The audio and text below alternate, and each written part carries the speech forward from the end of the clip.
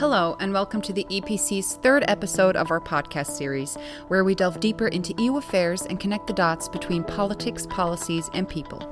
My name is Rebecca Kastermans, and I'm the press officer here at the European Policy Centre. After our post-summit briefing on the December Council, and with the end of another turbulent year fast approaching, I sat down with Emmanouilidis, our Director of Studies, and Junior Policy Analyst Paul Butcher to talk briefly about the outcome of the summit, but also to look ahead at what's in store for Europe in 2019, focusing on the biggest political event of next year, the European Parliament elections.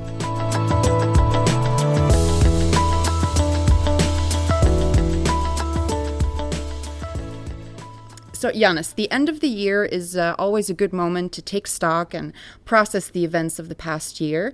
We just ended the post-summit briefing here at the EPC. After this December summit, where does the EU stand, and what's different from where we started on the 1st of January 2018? Well, I think if you think back the end of 2017, also the beginning of 2018, there was a bit of a sense of optimism in terms of the ability of the EU to potentially further reform itself. If you remember, that was after the French elections, where a very pro-European became president. It was after the elections in Germany, so you had two new executives in place with a strong political capital. There was a hope that that might trigger a new compromise between Berlin and Paris, which might then also lead to compromises at European level on different issues. Not only on one or the other, but having kind of a package deal and then progressing with respect to some of the things which have been stalled for a while. EMU reform since 2012 effectively hasn't been really moving. With respect to the solidarity dimensions of migration, we have been stuck since 2015, 2016. So there was this idea maybe there could be progress in 2018. And unfortunately, that window of opportunity, which I think really opened, has already closed. Probably it already closed in June when we saw that the level of ambition to reform the EU was not as strong. Also in Berlin and Paris, the agreement between them was not as strong, and they were not even pushing at European level to get the agreement they found in the context of the Meseberg Declaration. So at the end of 2018, I think we lost an opportunity to reform the European Union in a more fundamental way.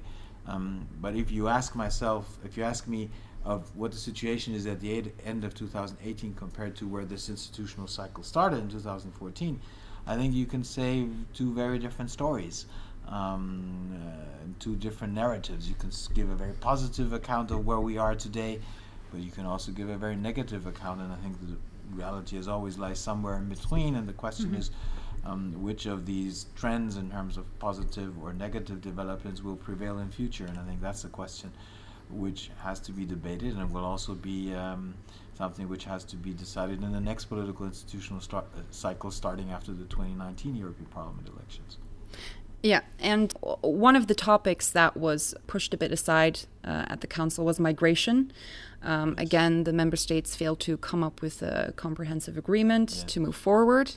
And I also saw a video in which Hungarian Prime Minister Viktor Orban said, he posted it on Facebook, and he said that during the Council summit, he was attacked, or Hungary was attacked, by multiple countries over migration in an effort to marginalize Central European countries and get more money and rights for migrants. And he then said, and I'm quoting, "I am describing it as a last attempt because there will be European elections soon and everything will be over," which sounds rather ominous. But it's clear that Prime Minister Orban seems to believe, and many observers with him, that the elections will result in a resounding win for Eurosceptic and radical populist parties, and the defeat of more traditional parties like the EPP and especially the Social Democrats. Do you agree with this prediction?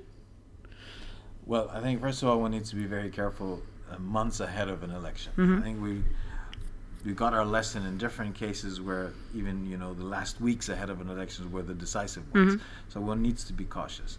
But yes, I think that there will be a good number of anti-forces, anti-Euro, anti-migration, anti-EU, who will do rather well in the elections in a number of countries, better than probably they did in 2014.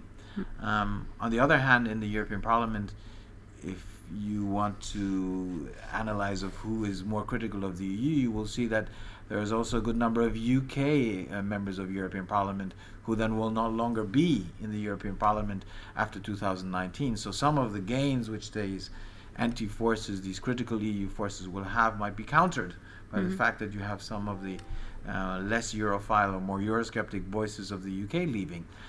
So I would not be among those who say that the European Parliament will be dominated by these anti-forces, but they will have a stronger weight in individual countries, and that has then an effect also on European policy making, which one needs to take into account.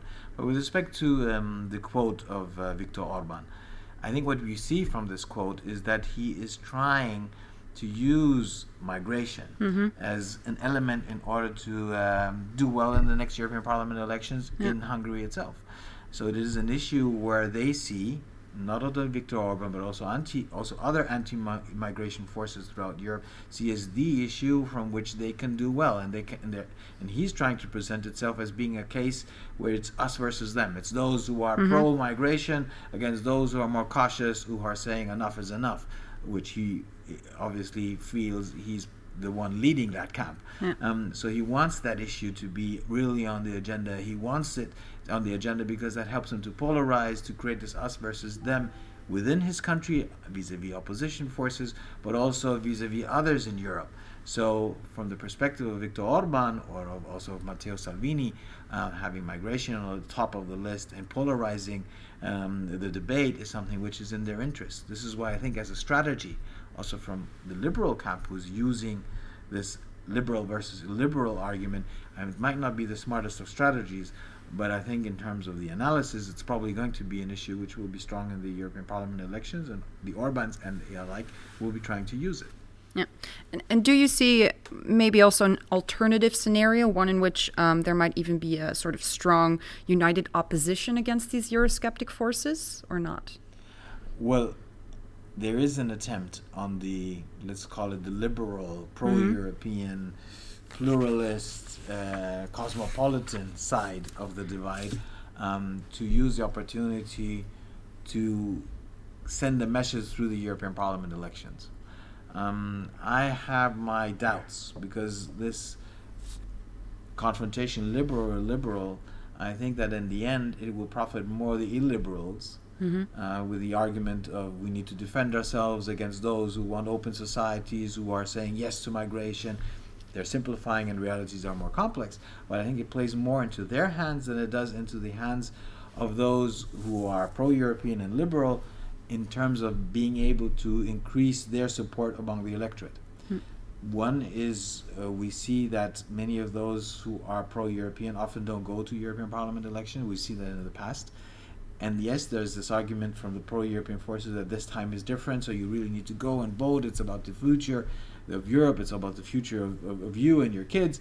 I'm not sure that that argument will fly in the end, because we've seen in the past that European elections are often about, at the end of the day, national issues.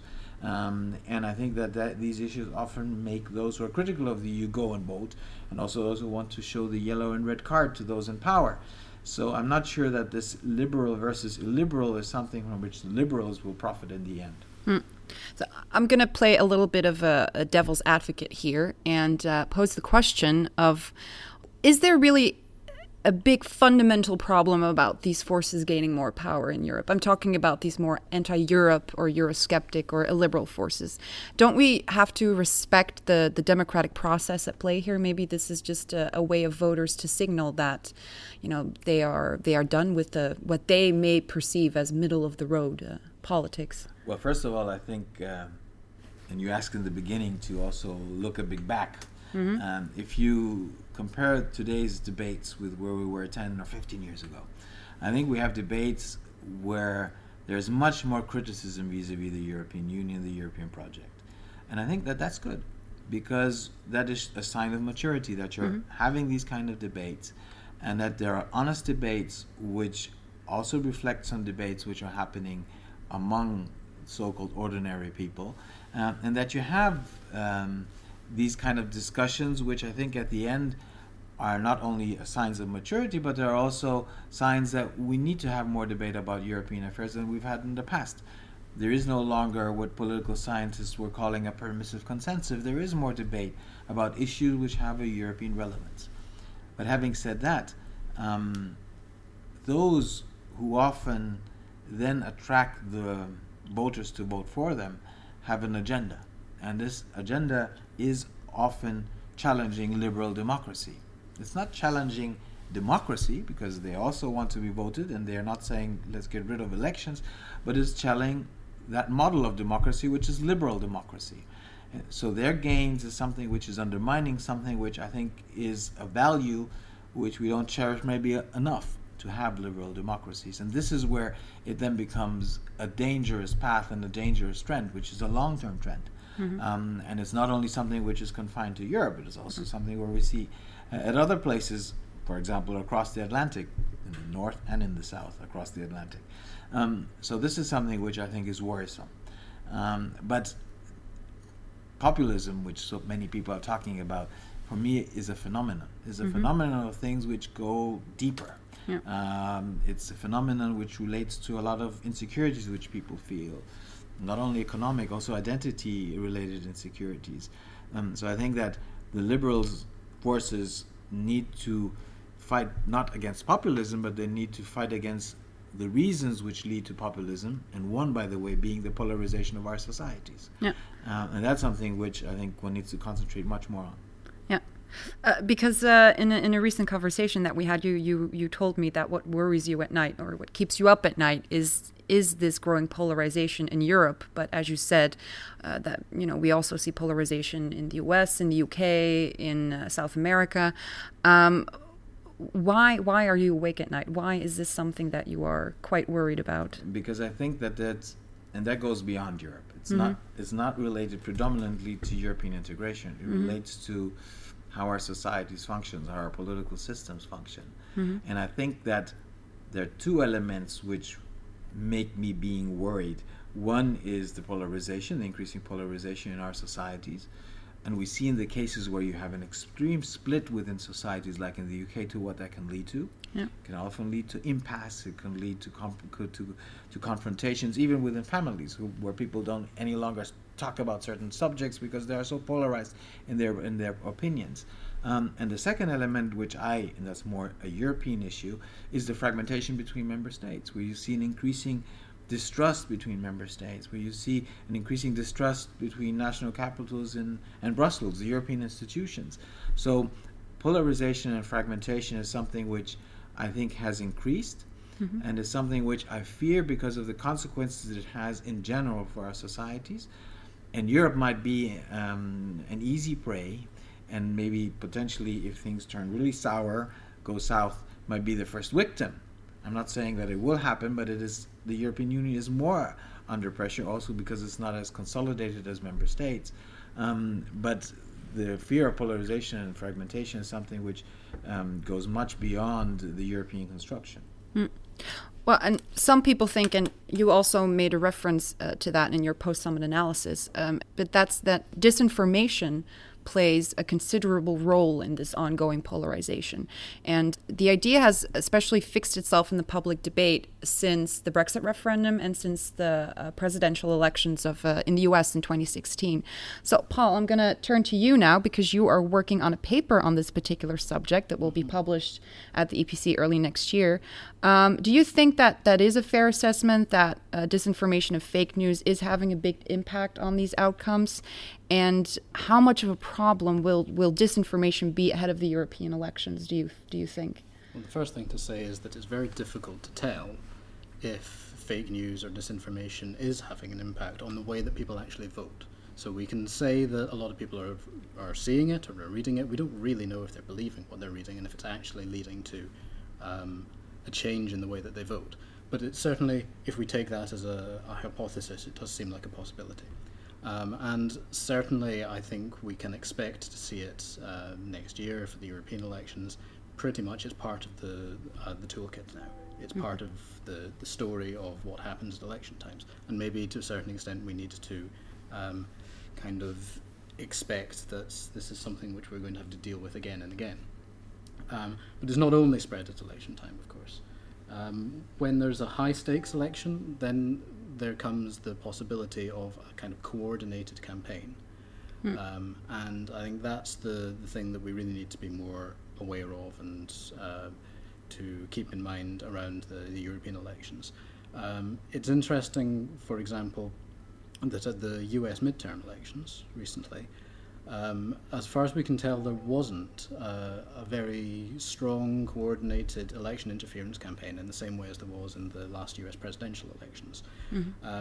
We should interpret that not as meaning that we're out of the woods and it's no longer an issue, but more that those who are spreading that kind of message, and in particular in a US context especially, we're talking about the Russian state, they are starting to pick their battles, saving their resources for the high-stakes elections.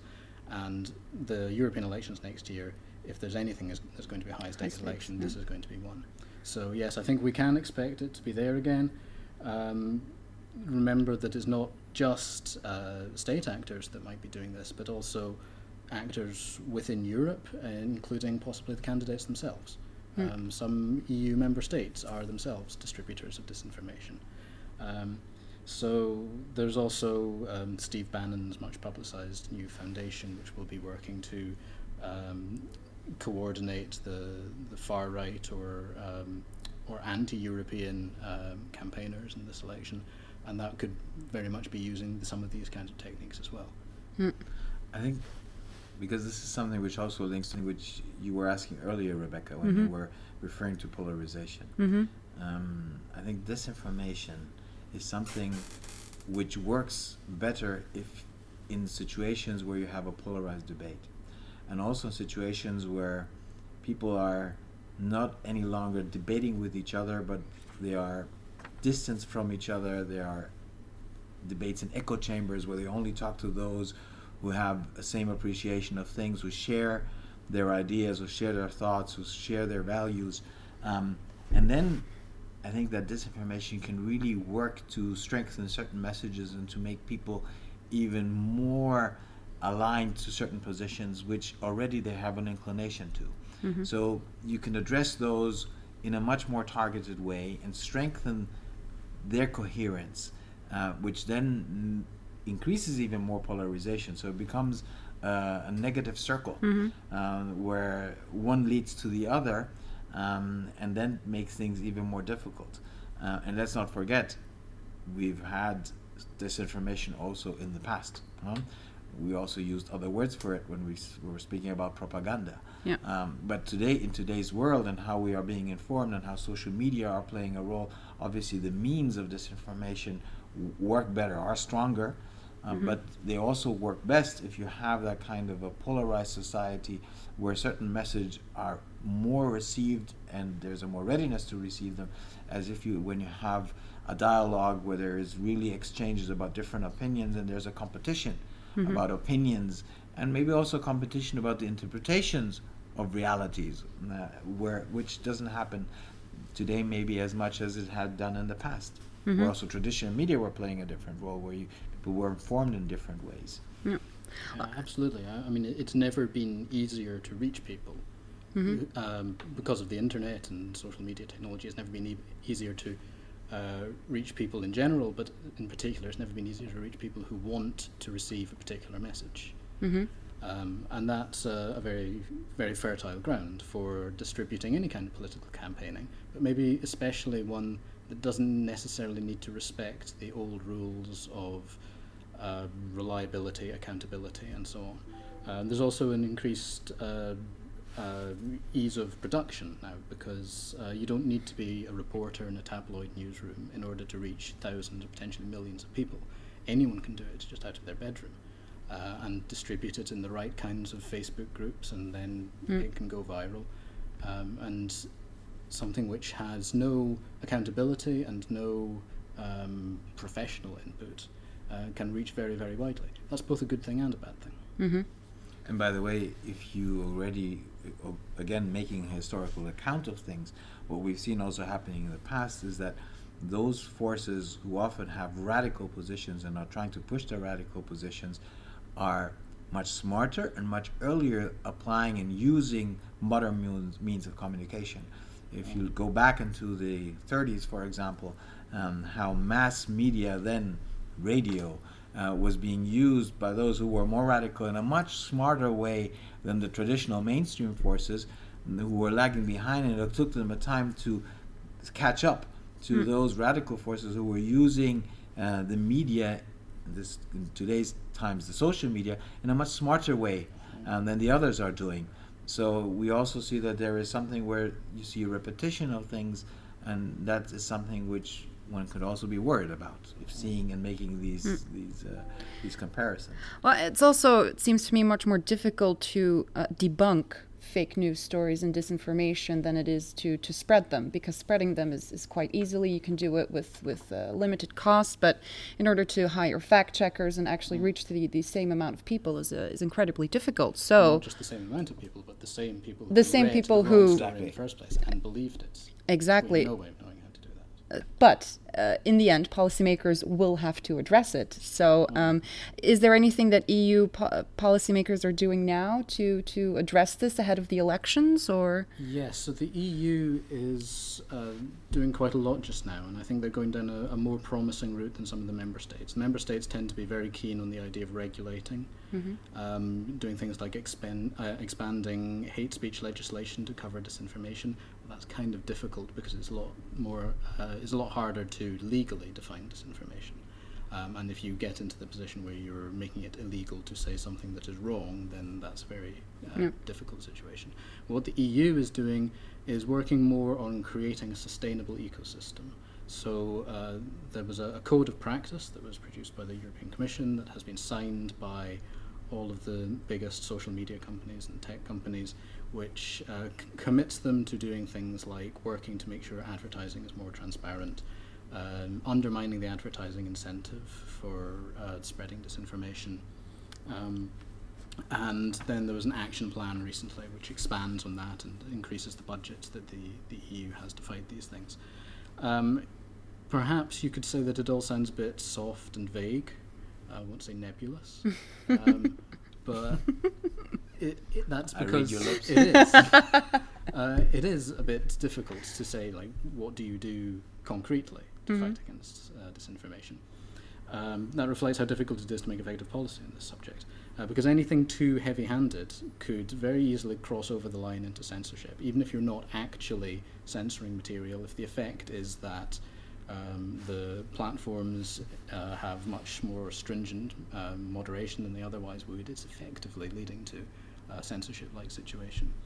And the difficulty with that isn't just that it potentially infringes freedom of expression rules, but also that it contributes to the same kind of messaging that is looking for an excuse to say, look, the EU is trying to tell us what to do, establishing a ministry of truth, that kind of idea. So it could actually end up making the problem worse, in that sense. The code of practice, by the way, is voluntary. The signatories sign up for commitments, but they don't, if they find that they're working against their business interests, for example, they can always withdraw their signature. So that means that it's very important that people know about it, and there's a certain amount of public pressure on platforms to stick with it. If you could offer one piece of advice, not only to policymakers, but maybe also to our listeners out there on how to deal with fake news, what would it be? Well, for policymakers, first of all, I would say communication is the key. Don't underestimate the difference that simply building an alternative narrative would make. We have to mainstream positive messaging about the EU, make people less willing to be deceived by fake news, and make them think more carefully about what it is they read about the EU. So forget about trying to police Facebook or something like this. This probably isn't the most promising angle. Focus your efforts more on communication efforts. That applies for member states as well. And also for the public, for ourselves, who are all media consumers. We all have a role to be aware of this. If you're a social media user, just remember that everything you see has been selected specifically for you. And maybe consider why it is that you're seeing it. So Facebook and Twitter, for example, now have tools where you can see why it is that you're being targeted with a particular post. And personally, I found that once you're aware of that, then the whole thing changes. You see everything in a different light. Just knowing how it works makes a big difference. So most of us, I mean, if you read a newspaper, you realise that it has an editorial line, and you're probably aware of what the editorial line is. Just remember that your social media feed is the same. And Janis, before we conclude today's podcast, do you have any advice for policymakers out there, for European politicians ahead of the elections, but also after the elections, how to deal with this growing polarization, or the battle of the split camps, as you call it in your post-summit analysis?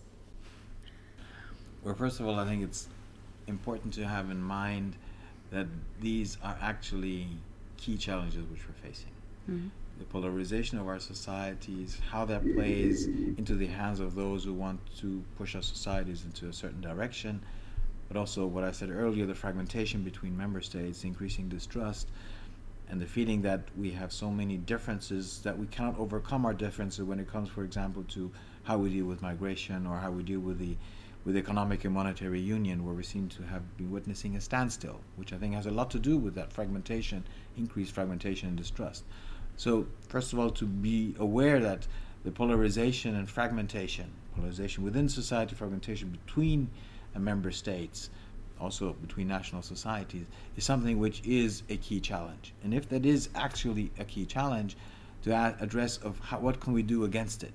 So if you would ask me what the leitmotif should be for the next EU leadership, not only the next Commission, but also the next President of the European Council, the next President of the European Parliament, so the entire leadership configuration, if fragmentation, polarization is such a challenge, I think one word or two words, which I think should be or could form the leitmotif for the future, would be reunite Europe. Reunited in terms of countering the fragmentation between member states, the distrust, which I think also has to do with packaging deals, with finding compromises which go beyond individual sectors. And if you think that you need to counter polarization, also to address the strategic priorities for the future, how you use the means you have at your disposal, the money in the EU budget, to counter the many sources which lead to fragmentation, which leads to polarization. Mm-hmm. This insecurities which people feel, the different kinds of insecurities, to address these issues in order to counter polarization. But having said all that, let's be aware that many of these problems, especially the ones related to polarization, are problems which cannot be solved at European level. It's the national level. It's also member states which are in crisis, and that has then an effect at the European level. So it's also the national level which have to mainly address them. So don't fall into the expectations capability gaps, i.e. suggesting that the EU can solve many of these problems, which then lead to the phenomenon of populism, for example, because we would overburden the European level.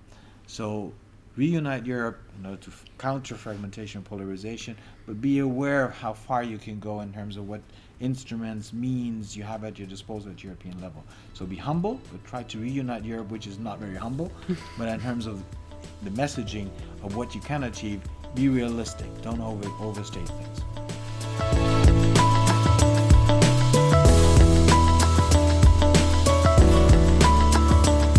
Well, that wraps things up for today. Thank you again to Paul and Janis for joining me this afternoon. From the EPC, we wish you a happy holidays and a wonderful and healthy new year. We'll return with this podcast series in 2019. Until then, over and out.